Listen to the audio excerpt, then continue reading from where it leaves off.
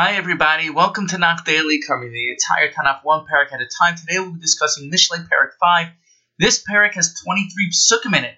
In this parak, Shlomo HaMelech primarily warns to stay away from the Isha Zara, foreign woman. Shlomo enumerates the destruction engaging in conduct with this promiscuous and dangerous woman will bring you. As it says in Pasuk Gimel, Kinofes titofna sifsei zara v'chalak mishemen chika. For the lips of the female stranger drip honey, her palate is smoother than honey. Shlomo HaMelech explains for almost the entire parak, engaging in a relationship with her will only lead you to death, moving you away from true life, preventing you from obtaining wisdom. You should stay as far away from her as possible. Better she engage with strangers than engage with you, because in the end you'll see how destructive she really was. So who is the Isha Zara? Foreign demonic woman? Certainly there are many levels to what this is referring to.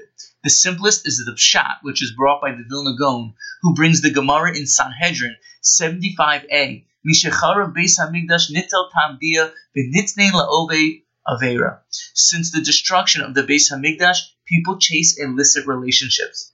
In the moment, it looks as enticing as dripping with honey, something that looks extremely desirable and pleasurable.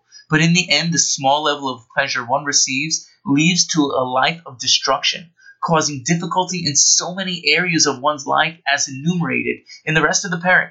It seems nowadays the proliferation of the Isha Zara has grabbed hold of many, something Shlomo HaMelech knew and understood very well, which is exactly why he warns against this over 2,000 years ago. If you find yourself entrenched with the Isha Zara, you should know wisdom can be found and you can receive help.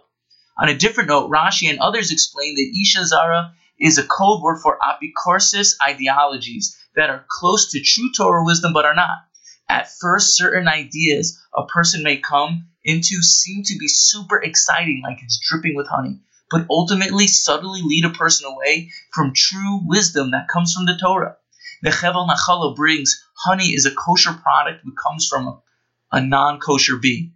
So too, certain ideas sound kosher, but when you trace its origin, you'll find it comes from a non-kosher source. This should be important chizuk to us. Sometimes we forget to have emunah in the Torah itself, to have emunah in the wisdom and purity of the Torah, as the Torah is totally divine in origin and therefore completely pure, godly wisdom. What can be better than that?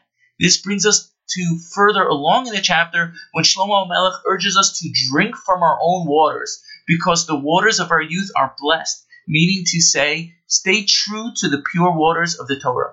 As it says in Pasuk 19 regarding the Torah, Ayeles ahavim v'yalas chen dadeh yervacha b'chol es v'avas tiske tamid. She will be like a beloved doe and a graceful gazelle. Her breasts will satisfy you at times, and you'll always be infatuated with love for her.